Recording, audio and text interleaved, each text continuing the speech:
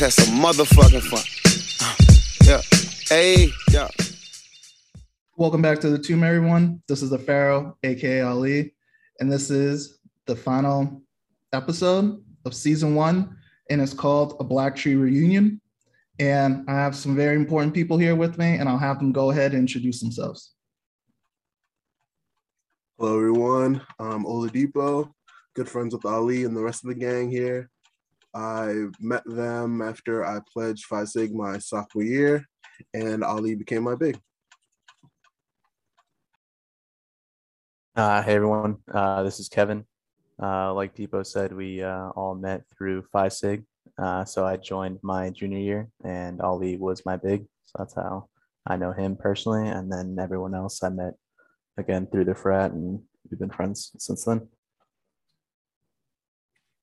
Hello everyone, I'm Ifosa.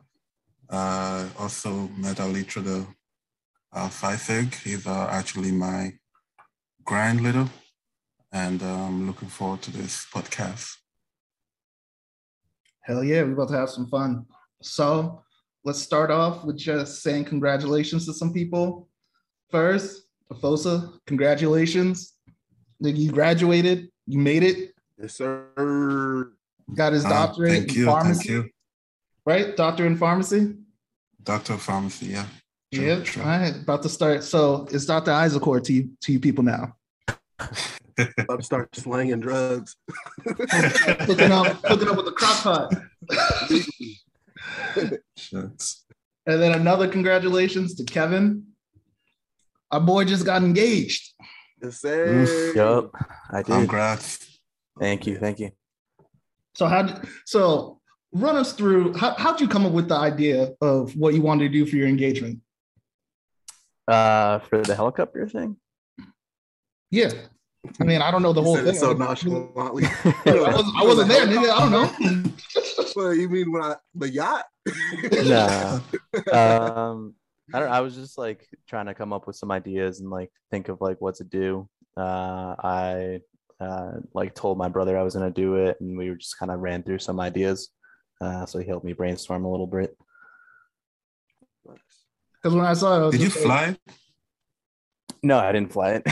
Oh, okay. I would have crashed that. No, but I guess another ceremony, a different ceremony. Yeah, it's just a website that does like tours of Boston. So it's like a 30-minute tour where they just fly up and go around Boston and bring you back. That's beautiful. Because I saw it, I was just like, did this nigga just watch 50 Shades of Grey? It's like, it's like, hell. Wait, what happens in 50 Shades of Grey? I've never seen it. I don't understand that reference. So are we the only ones that have seen it? Oh no, I haven't seen it. That's why I'm the only one that's seen it. Wow. Ooh. Christian Grey out here. No, I was okay.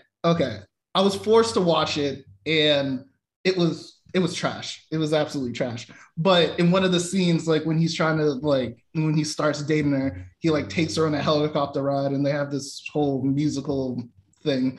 So okay, well, good to know you didn't jack it from 50 Shades of Grey. Thank God. Wait, so you guys have never seen it? Nope. Hey, Read man, the the book books? is better than the movie. No, I've never read the books. I mean, from people that have watched it, it's like, they do say like the books are better, but I don't know. But so I kind of wanted to, just chop it up with you guys, get into some stuff. Kind of like I said before, just wanted to chop it up with you guys and kind of just like, just talk about shit that I've just been looking at and just been talking to other people about, get your perspective on things. So I think I asked you guys this earlier before we started, but like, so have some of you guys listened to like Kevin Samuels and things like that? Yep, I've heard of the man. Same. No, Fosa, no. No. We can't see you shake your head, Afosa. Yeah, they're not going to be able to see it. This is all audio. So for some of the, I guess Depot and Kevin that have listened to this, like kind of what are your thoughts about it? Like on the stuff that he says. I know that you said it's kind of like limited what you've listened to. He seems like an interesting guy. Definitely a provocateur. I guess we should talk about what he talks about, right? Yeah. So he talks about relationships and, you know, what he perceives as the theme of relationships currently. Women targeting high value men. But then he asked the question of, well, if this is a high value man, are you even in his radar? Mm-hmm. Yeah, and like, what are you bringing to the table to like attract him? Which, it's like, I feel like it's kind of I feel like it is a legitimate question to ask, because if there are women that are saying that I want a guy that makes 6 figures and more and all this stuff, and a lot of it is based off of like finances, it's like, okay, it's like, besides, let's be honest, besides the thing between your legs, like what are you bringing to the table? I think one thing that I really do, and or from like the clips I've seen, one thing that I really enjoy is when he brings up like certain statistics. You know, I don't know how true some of his statistics are, but like certain statistics, like the proportion of men who are at 6 figures and above, and how unrealistic of an ideal it is if all women are chasing, you know, the 10% of people who are making 6 figures and above in the United States, then like where do you think you're going to end up if, you know, the 10% of women who are targeted by high value men end up getting them, and then you're just kind of chasing a guy who doesn't really see you as like his partner, or maybe even doesn't even value you as like a human being and just kind of like a side piece. It's like, yeah, and like that's kind of the thing that he's like talked about, and I've listened to a decent amount of his videos, and one of the things that he says that women kind of get up in arms about is that it's like, okay, you got yourself a high value man. Are you ready? Like, are you prepared to share him? And because I think, well, it's because we live in a Western civilization, is that monogamy is seen as like the default thing. Yep. But I mean, what's wrong with like being in a polyamorous relationship? Honestly, I think there's nothing wrong with it as long as both parties agree. You know, that's the one part of where his argument kind of gets funky, because like, are these high value men, quote unquote high value men, like talking to the partner and saying like, all right, you're not going to be the only one, or are they just kind of vibing, and then because they know that they're high value, they're just going, well, I'm going to go do what I'm going to do. You are going to be here when I come back or not. So. Mm-hmm. So I guess because I know some of you, well, Depot, you have a girlfriend, Kevin, you have a fiance. So can we just step into a world where that's not a thing? Hypothetical. They've never existed landscape. Yeah. Just Control Alt Delete, wipe the memory for a second. Would you guys ever try to be in like a polyamorous, and Afosa, you too, like, would you guys ever try to be in like a polyamorous like relationship? And my granddad was polyamorous. And I remember as a kid in Nigeria, like in a playful manner, I was like always fantasizing about how many wives I'm gonna get and how many children we're gonna have, that kind of stuff. And currently, I mean, I want to say that polyamorous kind of like relationship, it's the only way I can see it feasible is if I have the commodity to, basically the financial access to like have it, like that kind of stuff. But for now, I'll just deal with monogamy. That's all I can say about that. The way my bank account is set up, I ain't got, the finances to do it. Yeah. The fact. I mean, Okay. for me, I guess it's not something I've ever really like thought about. I don't know if that's just like, growing up in a world where it has been, one man, one woman, just seeing like that relationship, especially with like my parents still being together after like more than 20 years. That's sort of how I view it, but it's not something that like I feel like I've explored a ton or even like thought about a lot. Mm-hmm. Yeah. Like a photo, my grandfather, he had 3 or 4 wives. I don't know. I can't remember if there was a 4th or not, but I believe there was 4. So I've thought about it. For sure. I've got, other family members who have multiple partners, multiple wives in that manner. So similar to Fosa, like I've kind of thought about it to a certain extent, but like, first of all, finances, right? You got to be in, if you're going to do it, you got to be in a position where you can support, 2+ women for all the things that they need. And then 2, you more than likely have to be prepared to be like emotionally ready for 2+ women, because, they're not, for one, it's just not, at least in America, right? So if you're going to try that in America, it's just not as common. And there would have to be a lot of like culture breaking to start off with one partner, let alone with 2. So I know I wouldn't be opposed to pursuing a polyamorous relationship, but I think that comes with like a lot of conversations and a lot of like trust building before you can even hop into it, especially in this day and age. Now, when you say trust building, like what do you mean? Like trusting that you're just not going to leave your current girlfriend for the other woman or something like that? Like, what do you mean when you say like, where does trust have to come into that?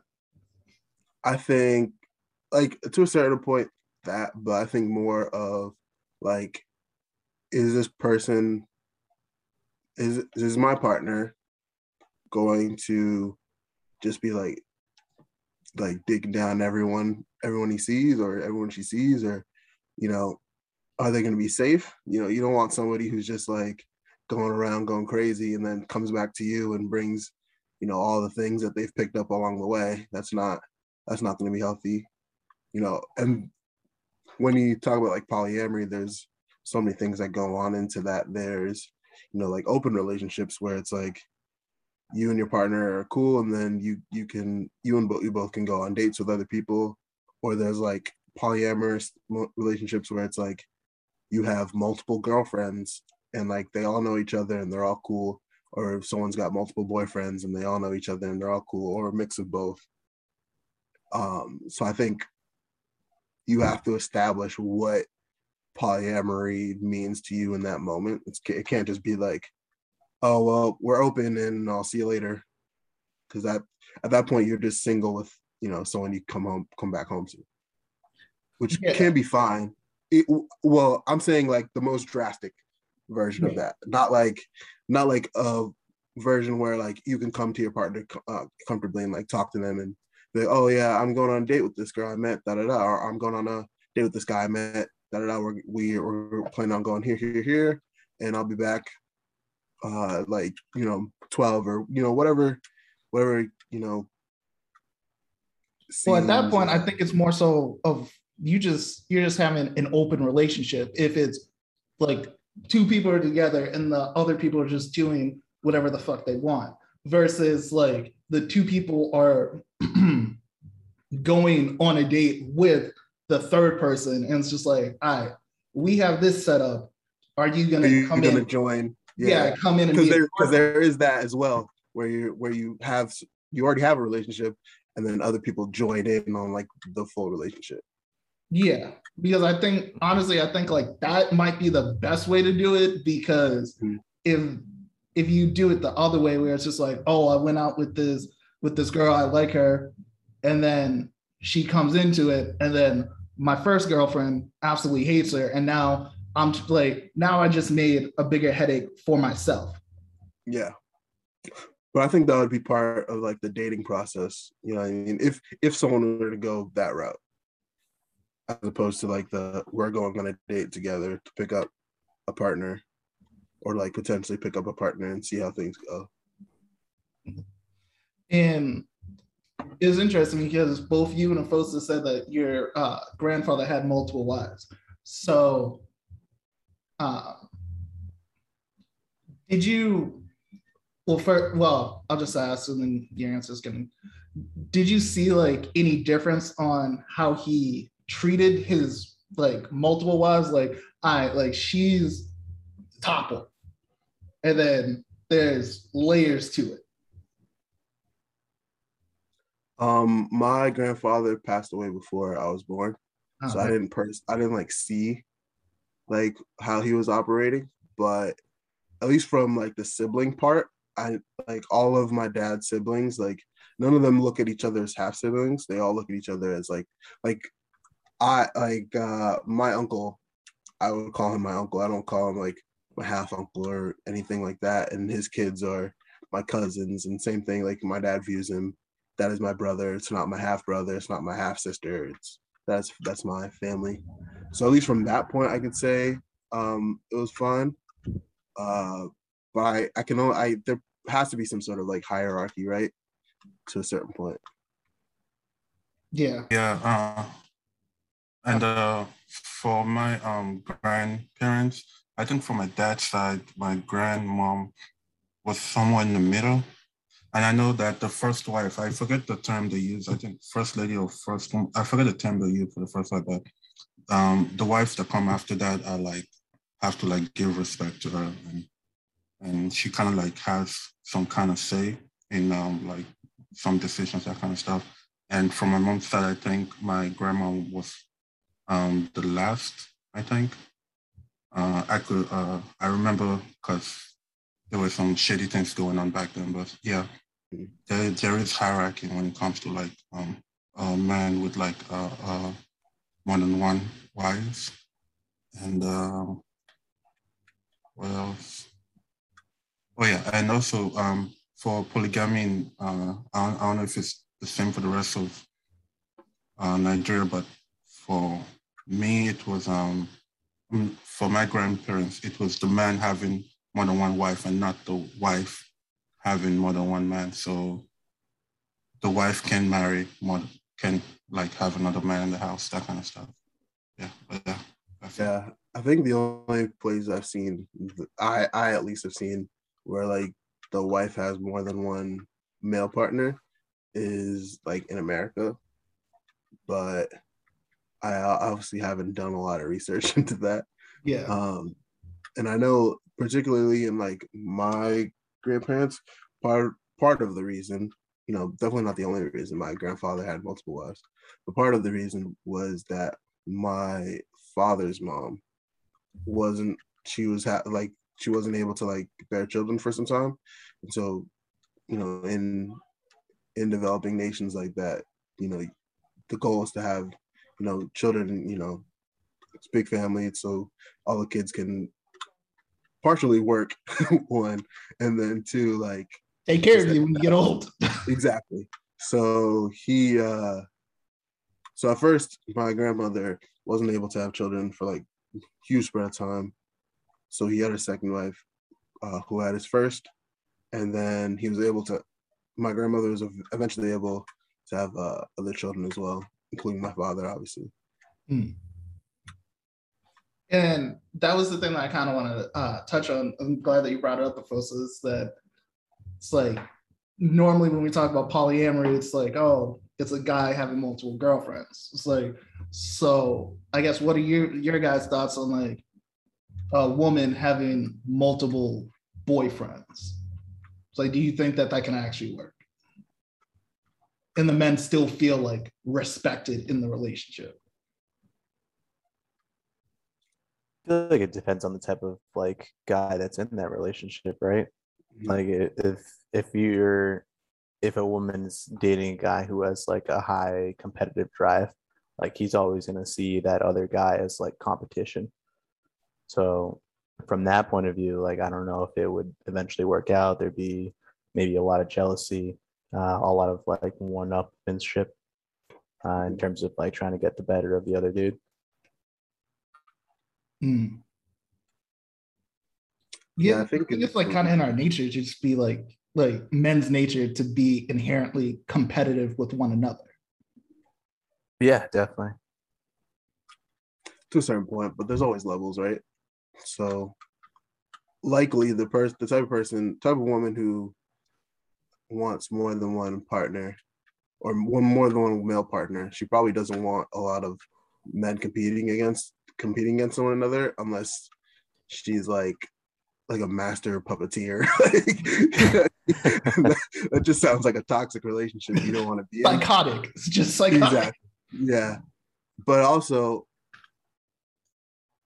like this is assuming that this is a woman who is strictly heterosexual. Like there could be a woman who wants more than one partner, and them being maybe she wants a male partner for certain reasons and a female partner for certain other reasons, right? Or for certain other compatibilities, I should say. Yeah. Yeah, I can definitely see that because what was it? I was actually listening to Patrice O'Neal. I don't know if you guys know him, but he's a comedian, but he also had a show called The Black Phillip Show, which everyone should go I think all men should go and listen to. And then he was also on another show called The Opie and Anthony Show. And he was talking about like a polyamorous like relationship with his girlfriend.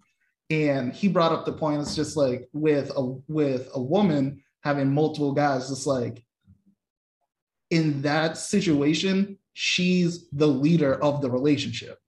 And at that point, her being in that leadership role, she's going to start losing respect for the men that she has, because it's like, yes, some women want to be in like leadership roles and everything like that in terms of like business and things like that. But when we talk about relationships, it's like, that's not necessarily like the case. So I guess I'll use that as a segue, is like to talk about like the structure of relationships. It's like, so do you guys believe that a relationship is 50-50? In that relationship, it can never be 50-50 because there's too many parties involved, right? Yeah, it's good. No, I'm sorry. I'm in a monogamous relationship. Do you think like a relationship is 50-50? I think it could be. I don't think they always are or always need to be. Yeah, I feel like if you sort of talk about what your needs are and what the other person's needs are, then it can definitely be split different ways. Mm-hmm. It doesn't always have to be 50-50, but like if you're the one who wants to, say, like as a man, provide for your family, and you want to be the breadwinner and be like, okay, like, yeah, my wife can stay home, like take care of the kids and do all that, then it's not going to be, I mean, technically she's doing work that's unpaid. So it's not like it's like 100%, 0%, there's always going to be that level of two couples doing something towards one relationship. So in order to build that 100%, I don't think it's ever, 100-0. There's always going to be someone bringing something to the table. At least you'd hope. Yeah. I mean, you would hope at least, or if even if you don't hope, like you wouldn't want to be in that relationship anymore if the other person isn't bringing anything. Yeah, at that point, why are you in the relationship? Yeah, at that point, you have to ask yourself, like, oh, what's going on? I'll tell you why some people sex.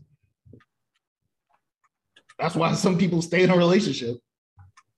Because even there's some that's true, but even sorry to talk over you. Yeah. No, I was gonna say there's some relationships where there's not, which I think, like there's some relationships where someone's just in it because they're afraid to be alone, I would say, more than sex. Yeah, that or they're afraid to like go out there and then all of a sudden they find that whatever they had before was good, and then what Mhm. they're finding now is, not the same or not on the same level. It's trash. You're finding trash people out there. Yeah. But you did say something that was interesting because you said that it's like different, like it's not necessarily 50-50, but different. And that's the thing that I think a lot of people need to kind of understand is that within a relationship, there are certain within a relationship, and then if you get married in a marriage, there are certain roles that do need to be filled. And if you have two people competing for the same role, then like the other responsibilities of that different role is going to start falling by the wayside. Because I know that like growing up, it's like, so my dad worked and my mom stayed at home. And nowadays people will probably look at it as like, oh, like your father told her to stay in the, it's like, no, they sat down and had a conversation. And my dad was making more money than my mom at the time. And for a little bit of their marriage, she did work. But then once they started having kids, they understood together that it's like, okay, you're like, I'm making more money, so I'm going to be the one going out and bringing the money back. However, it's like the role that my mom played is that she managed all the money. Like if I went and asked my dad for money, like unless he had it on him, he'd be like, go talk to my accountant. So it's like different roles, but it's that play into each other. It's like one hand washes the other. Yeah. But there's always a balance in that, right? Like my parents both worked. My parents are like typical Nigerian parents where they triple overtimes. Like they're workaholics. No one works harder than Nigerian. Pretty much. So I think there's, well, obviously just different levels of that. Mm-hmm. And I think to kind of contextualize it though, also is that like with your parents immigrated to the United States, correct? Yeah. So I think that's another lens that like also needs to be like looked at because um, I'm not assuming anything, but I'm saying it's like maybe when they immigrated here, it's like the type of money that they were making both needed to work. Yeah, but at this point, they don't need to work. They don't need to work as hard as they do work. I would say. Mm-hmm. I think there's a lot of things that go into that, and maybe just a habit of like culture. I would say more than anything, but definitely both workaholics for sure. Like my dad is on vacation this week, and he typically works nights. So in order to work during vacation, he's working days, doubles during his vacation. Damn. It kind of defeats the purpose of a vacation. Yeah, that's what I said. And but he also works for the state, so he gets like his time off. If he doesn't take it, he loses it. So he's kind of like, well, might as well work during this week because he already took. I think he already took 2 vacations this year. I don't know how he finessed it, but he already took 2 vacations. One vacation that we talked about previously, where he went to Nigeria, and then the other vacation this week, obviously, where he's working overtime and also getting PTO, which is lit in my opinion. But that's pretty good.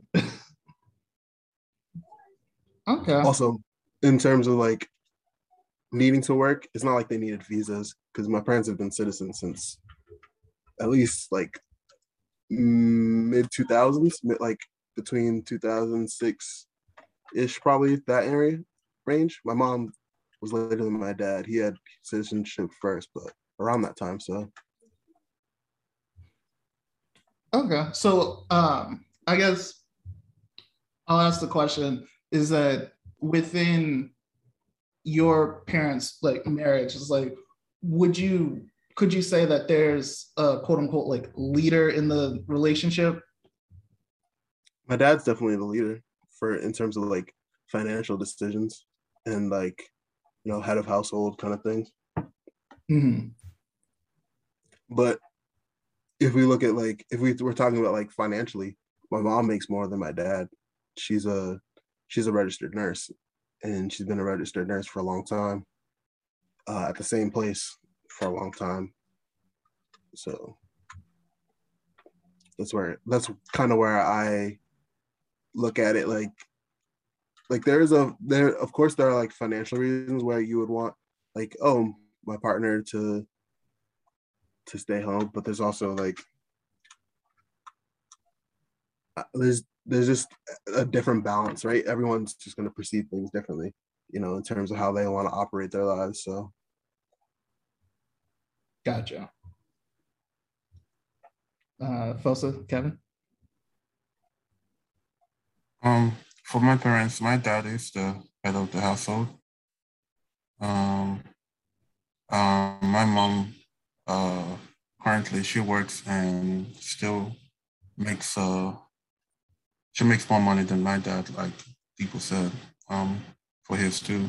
Um, and my dad is retired, so it's basically just managing the businesses he has in Nigeria.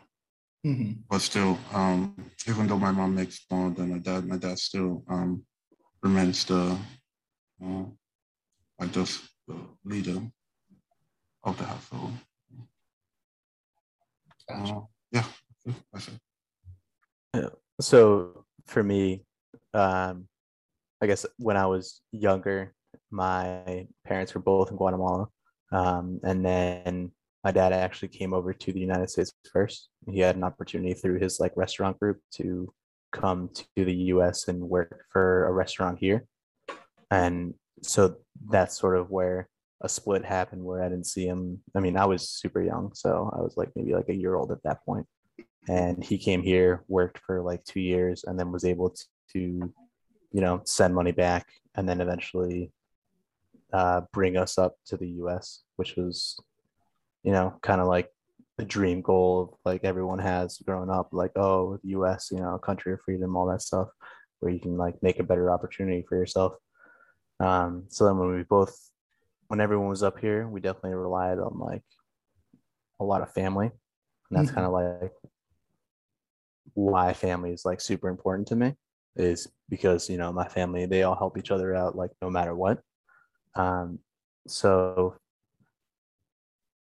I guess my dad would technically be head of the household. He's like working the most, working overtime whenever he can. He has that like work mentality where like, oh, like you can't stop.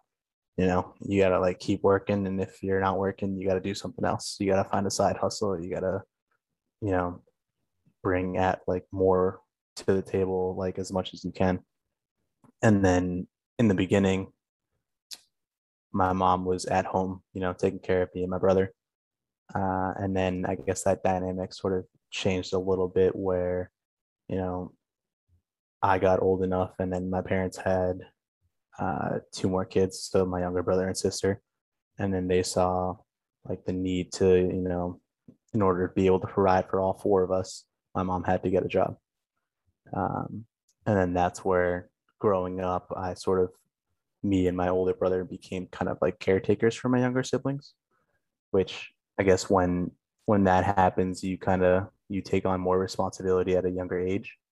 And that's something that definitely helped me like grow up. I was just basically taking care of this like 2 and 1 year old while my parents are both working, and just seeing the way that they were able to like manage bringing like I guess money and like care for the family home was kind of uh like a learning experience. Definitely there were times when you're growing up, you're taking care of your younger siblings and you're like, why am I doing this? Like this isn't really my job.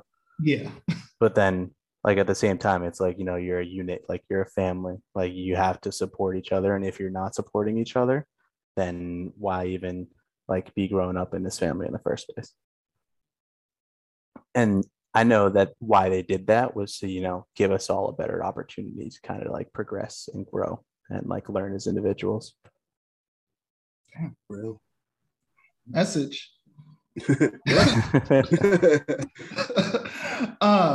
So question, how old were you when you started like kind of when you and your older brother started taking care of your younger siblings? I guess I was like maybe like 8 years old. Damn, So I was 8, my brother was 9. We'd like go to school, come back, and then my mom would be working night shifts. So like we'd kind of just take care of everything at home, and then my dad would be working pretty much day and night. Like there was times when we like wouldn't even see him because he had 2 jobs. And like you said, what you said earlier is that your dad came here first. So I guess I'll ask you and Afosa, is like kind of what was your experience going through like the US like immigration like system? Because if you listen to a lot of these Republicans and right-wing Fox News people, it's like they'll say that our immigration system is broken. But it's like, what was your experience like going through it?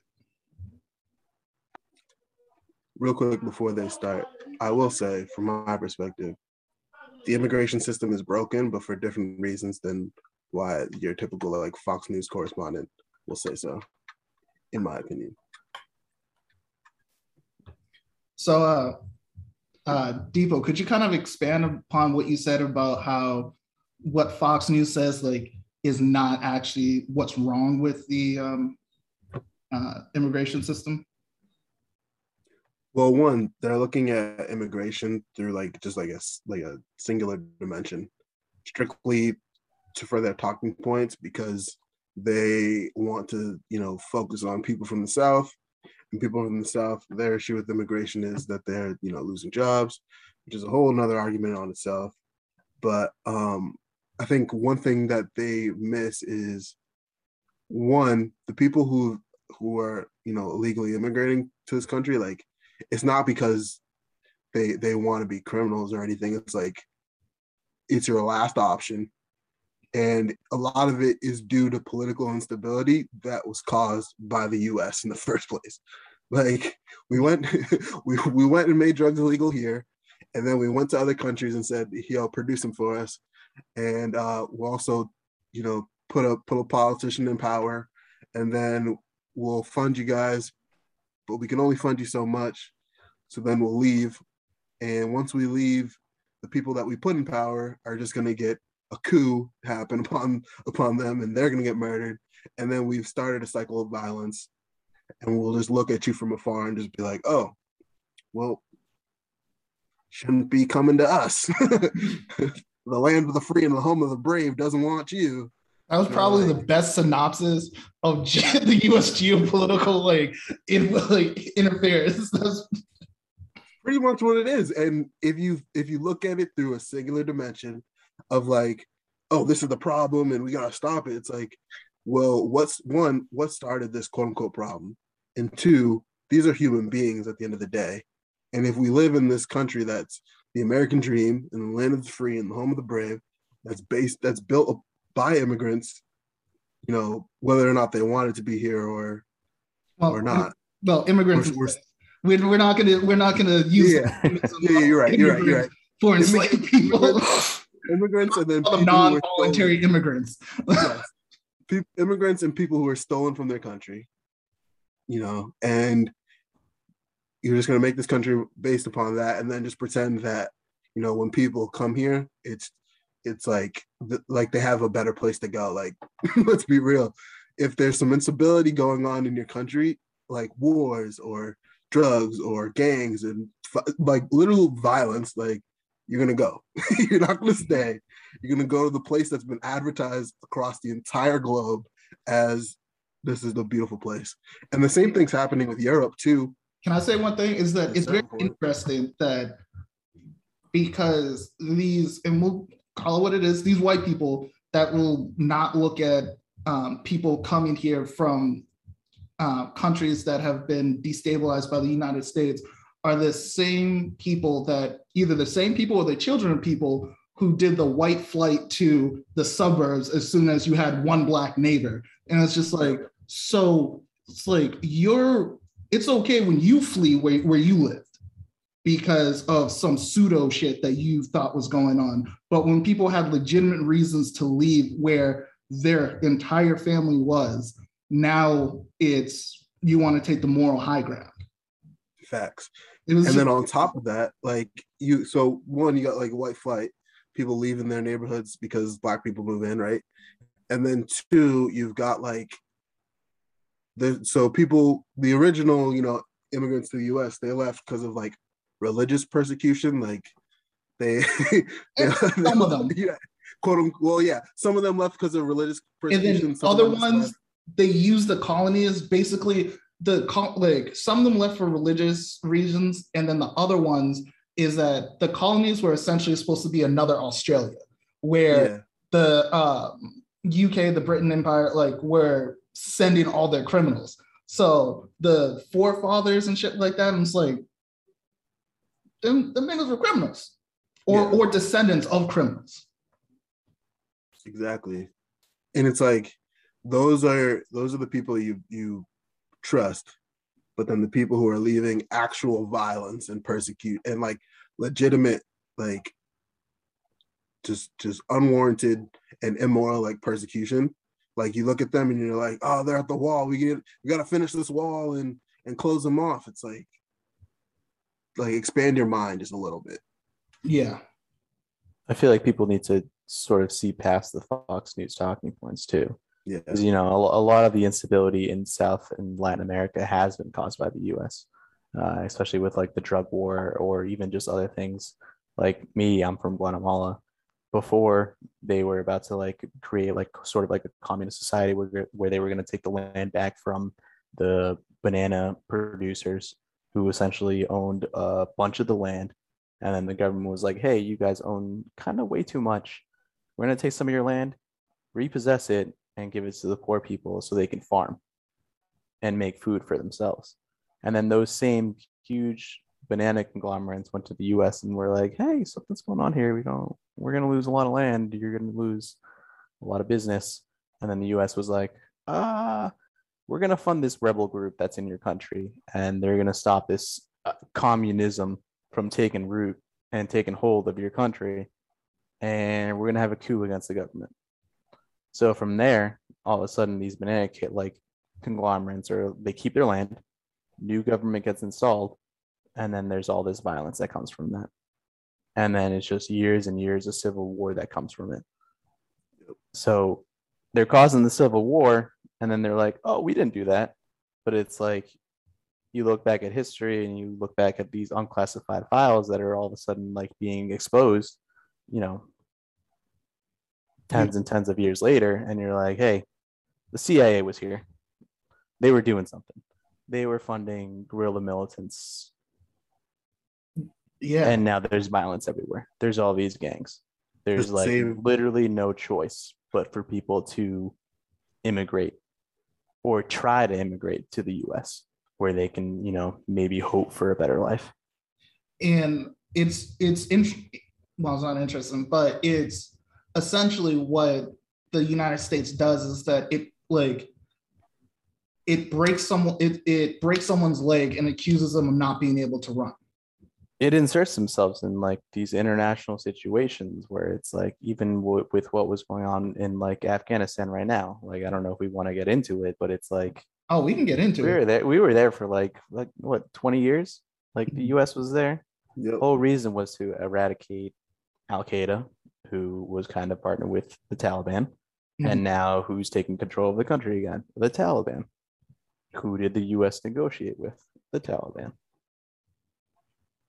And it's very interesting because I was listening to some people talk about like kind of progressive people, but they were talking about how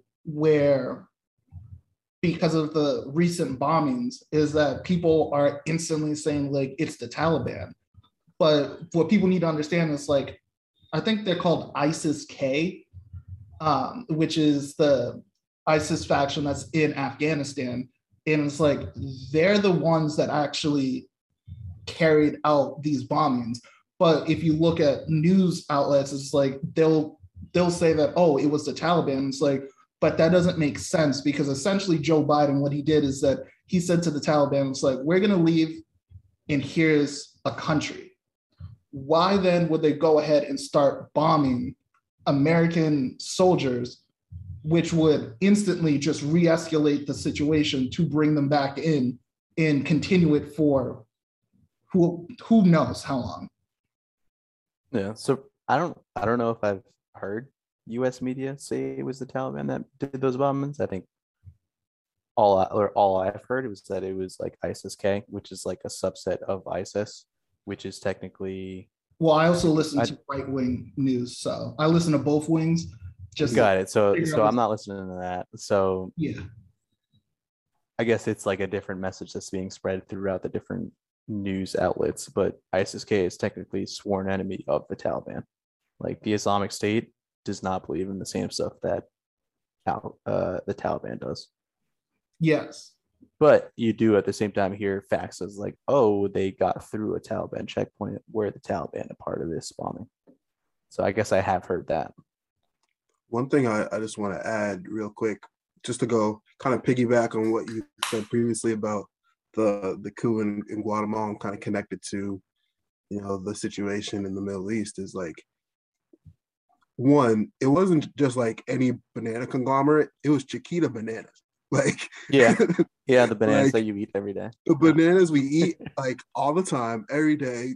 They've branded across the country. We see them all the time. Oh, I didn't know that. That was the company that inserted itself into geopolitics and inserted themselves in the Guatemalan government with the help of the CIA to do these things. And this is all public record. Yeah. And it's out. And like in a similar fashion, like the US has gone over into Afghanistan and certain Middle Eastern countries to, you know, quote unquote, protect poppy field seeds, which, you know, is the ingredients for heroin and all of the opiate-based, exactly, all the pharmaceutical drugs that, you know, kids in Massachusetts are now dying from because of the opioid epidemic.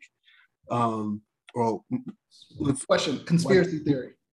Primarily white kids.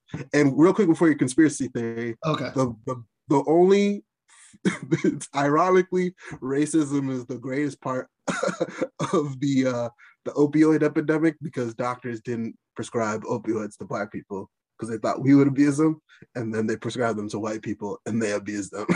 And now there's an opioid epidemic. Lil Billy's out there raiding his mom's prescription cabinet. But conspiracy theory, just hear me hypothetical. Hear me out.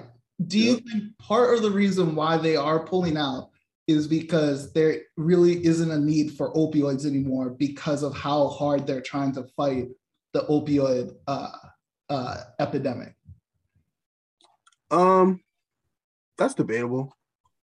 I don't know what the like. Well, I guess. I mean, public sentiment has been that like, oh, we need to get out of there for some time now. Yeah. Like, I feel like both Democrats and Republicans agree on that. And the wild thing is that the plan that Biden is following, that was set up by Trump. So if he won a second term, this same shit would have happened. Exactly. Same shit. Yeah, definitely.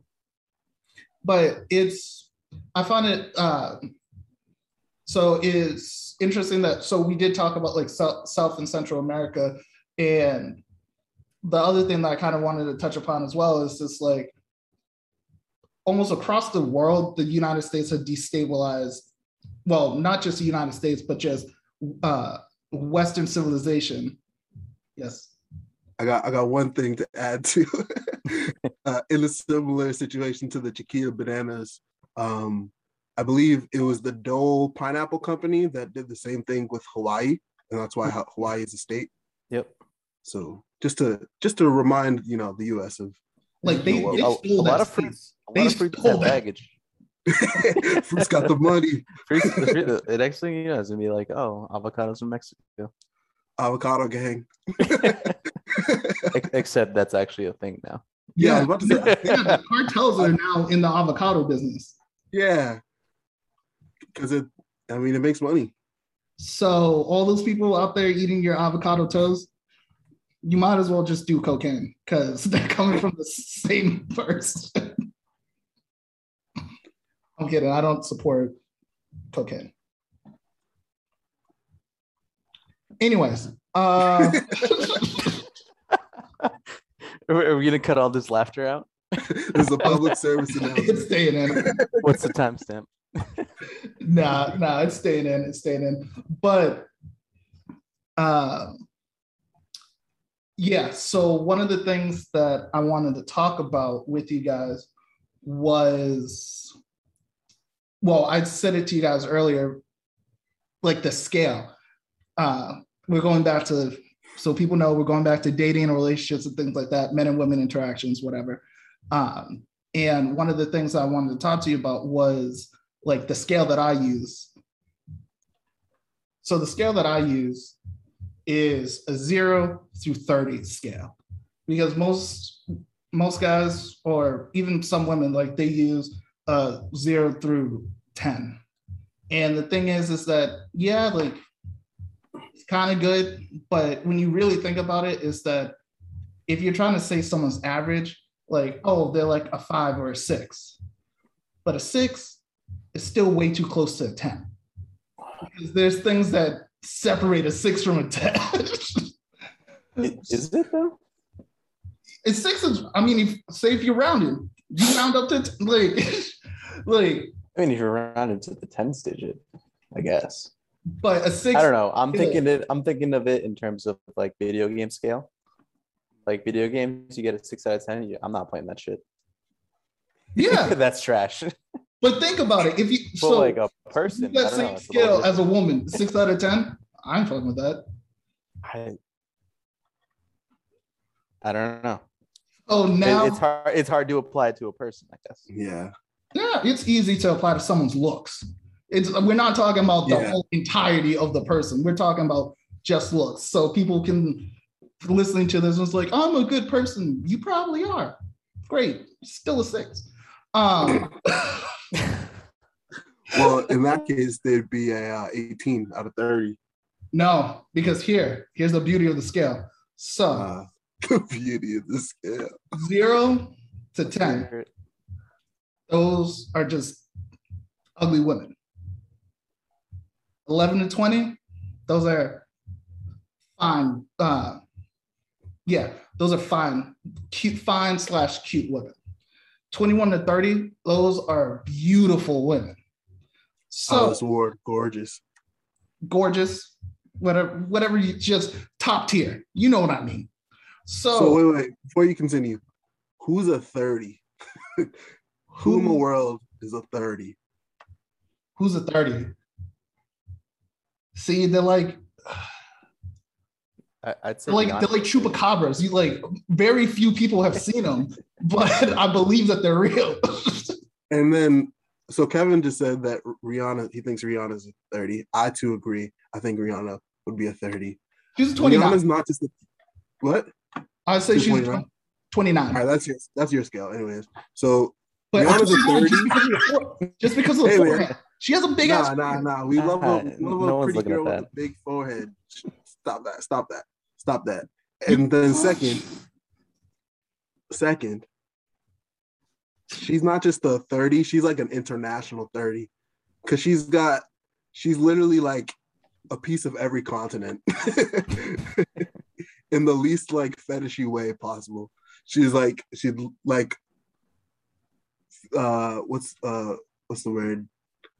Like phenotypically, she has features from literally every continent because genetically she's from basically every continent. Okay. But do you see how we're arguing over 1 point, but we still understand that she's gorgeous? Yeah. Now on the 10-point scale, you might argue over 1 point from from your boys saying she's average from she's above average. I see what you're saying. So you could be like, nah, she's a 9. And someone's like, bro, she's definitely 8. Her forehead. Yeah, see, you see the beauty of the scale, but also the intrinsic beauty of the scale is that it as dudes is that we will come correct to a woman if we have a larger scale, so that we can be like, all right, it's like if you view yourself as a 6 and you're approaching an 8, you're gonna say some really self-sabotaging shit just because you think that she's out of your league. With the scale, you can be like, you know what? It's like, honestly, she might be a 17 or 18. So she is a very pretty, cute girl. So you're gonna come with the right type of confidence. So it's for us, but it's also for women, because I can, just from talking to different women, is that like the type of shit guys say where it's like, you know, that wasn't going to work, but because of the fact that they've just like pretty much decided they're going to self-sabotage themselves, it's like, it's dumb. That's why I have that scale. I definitely like the scale. Now that you've described it. Yeah. I feel like its intricacies are better than a 0 to 10, where you're rating them just based on a single digit. Because like, unless someone has like some really just unattractive features, you're never gonna really give someone like a 2 or a 3. That's true. It's like, because if you do, you're an asshole. Yeah. So it gives you a little bit more leeway to be like, it's like, she's cute for an ugly girl. Yeah, she's a 6, and then a 6 is, you know, or I guess, you know, you call her, you say, oh, this is a 9 or it's an 8. There you go, and you can have the right amount of confidence. Mm-hmm. So that was my scale. I don't know. What do you think a woman's scale version of that is? Towards a man? Towards a guy? Towards a guy? It's probably like, I don't know. Ollie, we need another guest. Bring him in. Where are the women? Let me just call my sister, get her on the phone real quick. No, but the other thing I wanted to talk to you guys about, and I think I touched upon it a little bit earlier, before this podcast started, was the whole height and weight thing, and how in the dating game, especially like I've seen it a lot on Tinder and Bumble, is that like women will say, oh, if you're under 6 feet, like don't even talk to me.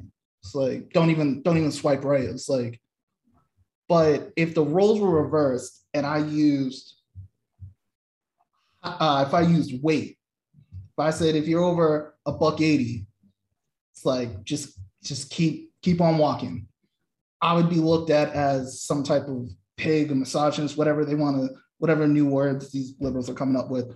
But I can't gain inches. You can lose pounds. It's like, so why is it that something that is genetically determined, you feel the right to discriminate against? Like the things like, if you're black, keep swiping. It's like, I can't change my genetics. It's like, so, and let's be honest, not every woman deserves a dude that's over 6 feet. If you're 5'2", a nigga that's 5'11" is still taller than you and can protect you. So it doesn't really make sense. Like there was this person I followed on Instagram. I just stopped unfollowing her because I got tired of her just complaining that she couldn't find a dude, even though I would say she was a 23, gorgeous, complaining that she can't find a dude. And one of the criteria is like, you need to be at least 6 feet or above, because I'm what is it? I'm 5'9", and where I wear heels, like I'm 6 feet. No one told you to wear stilts. Like, there are ways to get around that. If I'm 5'10" and you're 5'9", that's fine. But it's just, I don't know. What are you guys' thoughts on it? I mean, I feel like everyone's entitled to have their sort of standard of attraction, like what you find attractive in a certain person versus what you find unattractive. Mhm. If you find someone who's taller than you by a certain amount of inches more attractive than someone who's like only an inch taller than you, then by all means, like you're allowed to have that opinion. I'm not going to say over here that like, oh, any woman that's looking for a guy over 6 feet is trash and like doesn't know what she's really looking for, I'll say because maybe she does know what she's looking for. She wants someone who's taller than her. But at the same time, it's okay for guys to have a certain criteria of like, oh, I don't want someone who's overweight in my life. Yeah. And I feel like if you're judging one person for having a height criteria, you can't judge another person for having a weight criteria. Yeah, I would agree on that. I think if I had to argue, like which one is like more, for lack of a better words, like more acceptable to me, I would say like I get the height thing more than the weight thing, because for one, like your weight can change, and also like weight is subjective. Like you could be like I am a person, if I go to the doctor, I'm obese. I'm, by BMI metrics, I'm an obese person. But by my weight and everything, I'm a big person, right? If a woman looks at me and goes, "Oh, I've got this weight criteria, you can't be over this many pounds," like I'm not gonna pass. And if she doesn't want me, she doesn't want me. I get it, whatever. But like, but I could also, work towards getting my weight down. Obviously, there's limits to that, but you can change your weight. And then height is kind of is more of an intrinsic value, I think, right? Because you can't, aside from some crazy scientific procedure, you can't really change your height aside from wearing thicker insoles or heels. So I think I would say that height would be more of an acceptable, reason for not wanting someone than weight for me, if I had to choose. But also kind of on the heels thing, I think part of the reason why we view the heels thing is like, oh, like she just wants to be taller. Whereas I think the point of heels is more of they want their like posture and like stance to look more attractive. You know what I mean? Like heels basically show off your legs. They force your calves to do, look a little bit more toned. If you're 5'10", you already they have long accentuate legs. the booty. But the it's not getting taller. That's the point. Like it's not about getting taller and having your legs be longer. It's about like making your appearance look more sexually attractive, or not even sexually attractive, but just more attractive to yourself and possibly others. Sort of more of like the socially attractive aspect of it. It's exactly. Like a guy sees a girl's in heels versus maybe someone that's just wearing flats. Like culturally, you see a girl in heels and you're like, oh, like she's rocking it, Mm-hmm. Versus someone who maybe just like is wearing flats. It's like it's not going to accentuate the same features that someone that is wearing heels would. Yeah, and I understand. I can get behind that. Wearing heels is like, and I said that as a joke. You could say it's sexy, Yeah, and heels, it's like it's sexually attractive. And I said that as a joke, like wearing heels, like yeah, like I understand why. What I was getting at is that two things. One is that it is acceptable societally for women to be discriminatory towards men. I mean, But is it? yeah, I mean, because like I laid out, if I had a weight requirement, if I said I didn't want a woman that is more than 180 pounds, all the body positivity people and everything would be coming after me. But how, like, do short men have like a community where they can come after women? It's just like, oh, like you don't like me because you're being heightish or something like that. That doesn't exist for men. We just kind of look at it, accept it. It's like, shit, I can't change that. Brush it off and just find other things to make us attractive to the opposite sex. But it's an unequal type of discriminatory like behavior, and that's all that I was bringing attention to. It's like, because if I have a preference for something that can change, that means that your sex appeal to me is malleable.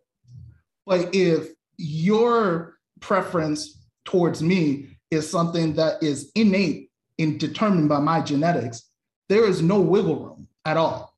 So I could be the best guy for you, but just because my dad might be short, now you're just going to be lonely until you're 45.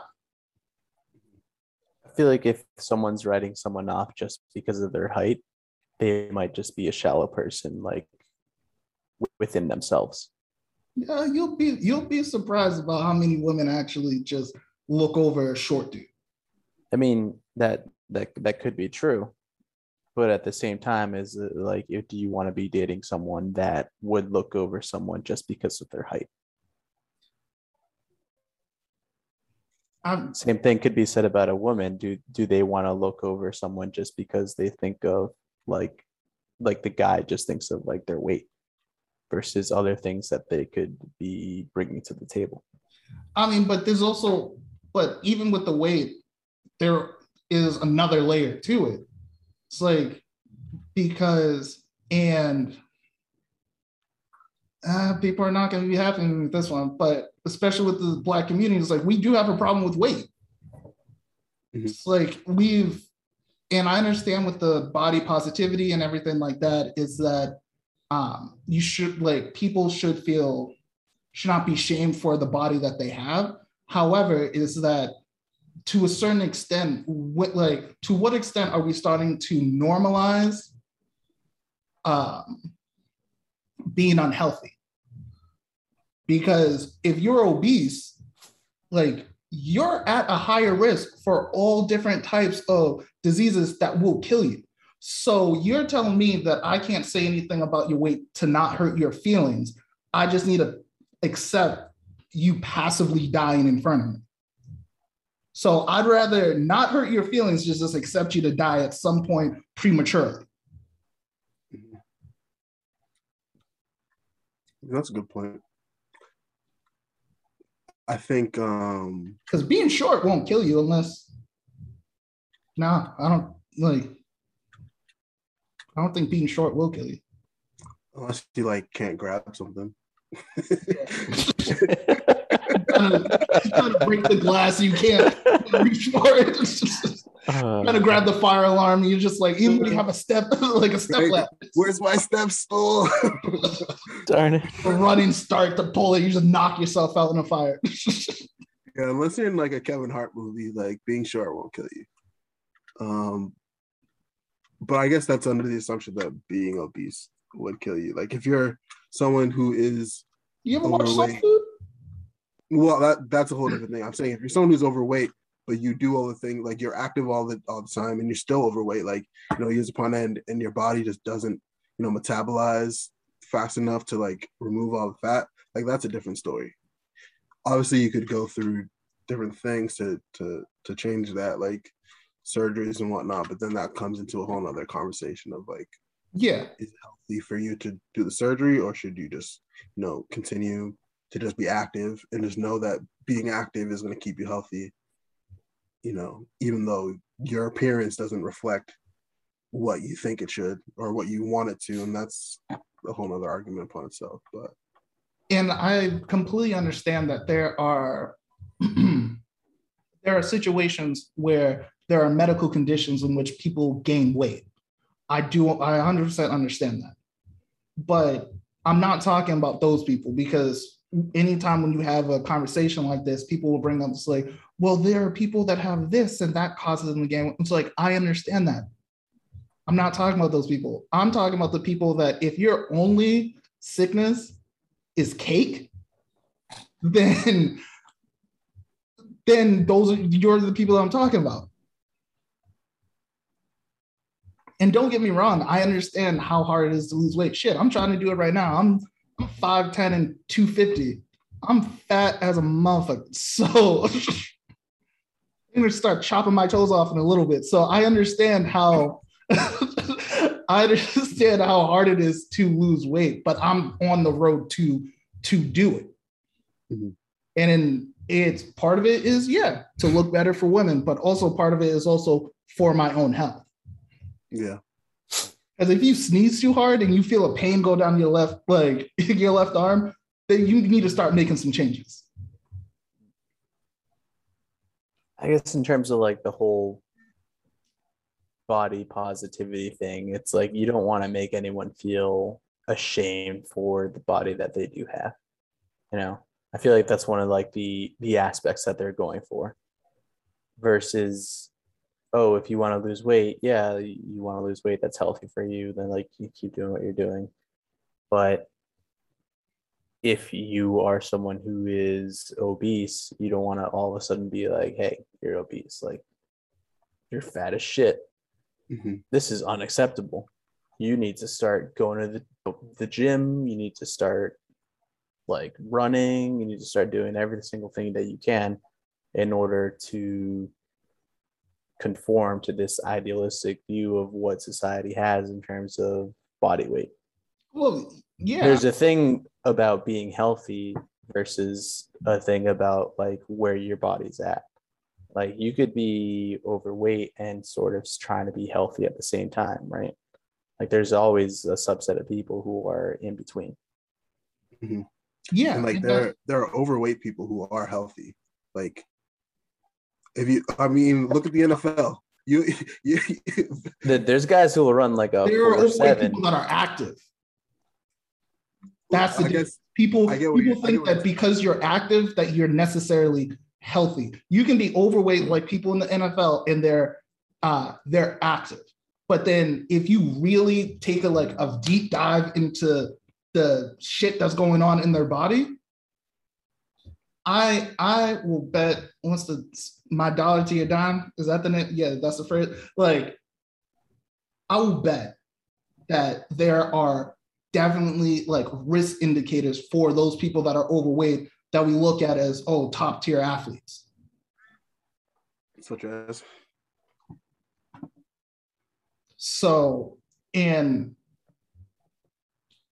Kevin, you said something that was just like, you just can't tell someone that they're obese. Not that you can't tell someone, but like... Well, not a random person shouldn't be walking up to people in the street and be like, hey, you fat motherfucker. No, but I'm saying it's like people around you should be able to be like, hey, you are at a weight that is not healthy for you. And the reason why I asked is that like if someone had anything else, any type of thing that would put them at risk of having an adverse health outcome, it is acceptable for us to say something to them about it.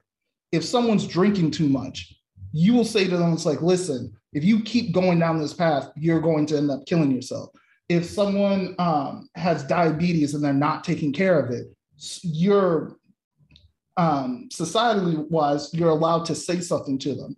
But if someone is overweight for some reason, that you're not allowed to say anything to them. You have to promote them, lift them up, and just and with the body positivity thing, I agree with it to an extent, but I feel like the pendulum has swung so far the other way that it's now that it's so much body positivity that it's like nobody can tell me anything. I mean, you go to a doctor and they're going to tell you the truth, right? Mhm. Like you go to a doctor, you get a blood test, they're going to tell you, hey, your LDL levels are this, your HDL levels are this. Like Mhm. you're at risk of dying prematurely. And Yeah, I you feel you're like in the risking medical field, it's like that is where it is acceptable to tell someone that like, hey, you're overweight right now and you need to try to do something about this. But with this healthcare system, most of the times people don't access it until something's wrong. very true. So my Yeah, thing that's is true. more so prevention. It's just like I don't want you to be living with something like this for so long that like you end up having a stroke or a heart attack, and then the doctor not like that's the first time you're seeing a doctor and they're telling you, oh, you're overweight, while the people around you that claim to love you just watch everything happen. So let me ask you, where's the line in shaming someone? Like where does that come in? Like, hey, I'm shaming you right now because you're fat. You need to Um, lose weight versus telling someone out of, love for them that like, hey, like I've noticed recently that, you've gained maybe like 20, 30 pounds. I am, like I feel like personally it's like, oh, like where do you tell them like, hey, I'm concerned for you? there you go. You drew the line right there. It's the same thing like if someone's an alcoholic. It's like like there's a line that we know is like where your family members will say to you is that, oh, like I've noticed that you haven't been going out. I walk into your house, I see 40s laying around everywhere. It's like, what's going on? Like I think you really might be drinking too much versus you saying to the person, you fucking drunk. Like, what are you doing? That's where the line is that people understand when you're coming from a caring place and when you're coming from a very uh, malice place. Okay. So then I think like body positivity is trying to prevent that shaming in the first place versus It the swung so far the other way that it's to the point where it's even if someone tells you I'm concerned, it's you can't tell me anything. I love my body. Like, who are you to tell me that I need to, that you're concerned about this? Like, I'm someone that wants to still travel this earth with you. okay. Because I think that's the thing is that I've seen it happen with a lot of movements is that when there's a movement, it's to correct something that has been wronged. But people within that movement need to also have the foresight to understand it's like there is a stopping point. But when they gain so much momentum is that the pendulum swings so far the other way that it ends up being detrimental to the people that the movement was originally started to help. Okay. Yeah, I see that. I could see where it becomes, we're accepting so much in terms of body positivity where it's like, oh, I'm accepting that you're so and so obese that it's gotten to the point where, we might not see you in 10 years. Yeah. Or the next time I see you, you might have a peg leg because they had to chop off your foot. It's like I guess there's a fine line, Yeah, I think and it's hard to I think decide. it's a pretty fat line, no pun intended, but like it's a pretty big line because people know when you're being hurtful and when you're trying to be helpful. And it's just with this movement is that they've taken any type of criticism, any type of someone mentioning your weight as something negative, that the helpful and hurtful people are now lumped into the same, and now they're just being dismissed. So when you say, oh, my limits, hey, if you're over $180, I'm not going to consider dating you attractive. Is that the same line or is it not? Sexual preference. I'm saying is that they're like if you're looking, because here's the thing is that if you're looking for a sexual experience, then like it's kind of fucked up. But if you're looking for a relationship, it's like then you have to also understand that like this is the person that I'm going to be spending however long with. It's like, and part of that is like, I do have to take into account their weight. If I'm a person who likes to go on hikes or stuff like that, it's like someone who might be a $180 or over, hikes might not be in their repertoire. So it's things like that. It's like the same thing as it's like, and I'm not saying that fatness is a disability, but I'm saying it's like if you were to date a woman that was blind, if you're looking for a relationship, then you have to take into account, and it's like how, like, what are the things that I'm going to have to adjust to with dating someone who is blind? Because there's a lot of things that go into relationships when you're looking for a partner that it's like you have to take into account. And it's like, okay, these are the things that I might have to adjust to or just tolerate. Gotcha. Okay. And that, everyone, has been the first part of A Black Tree Reunion. Part 2 will be coming out next week. Stay tuned.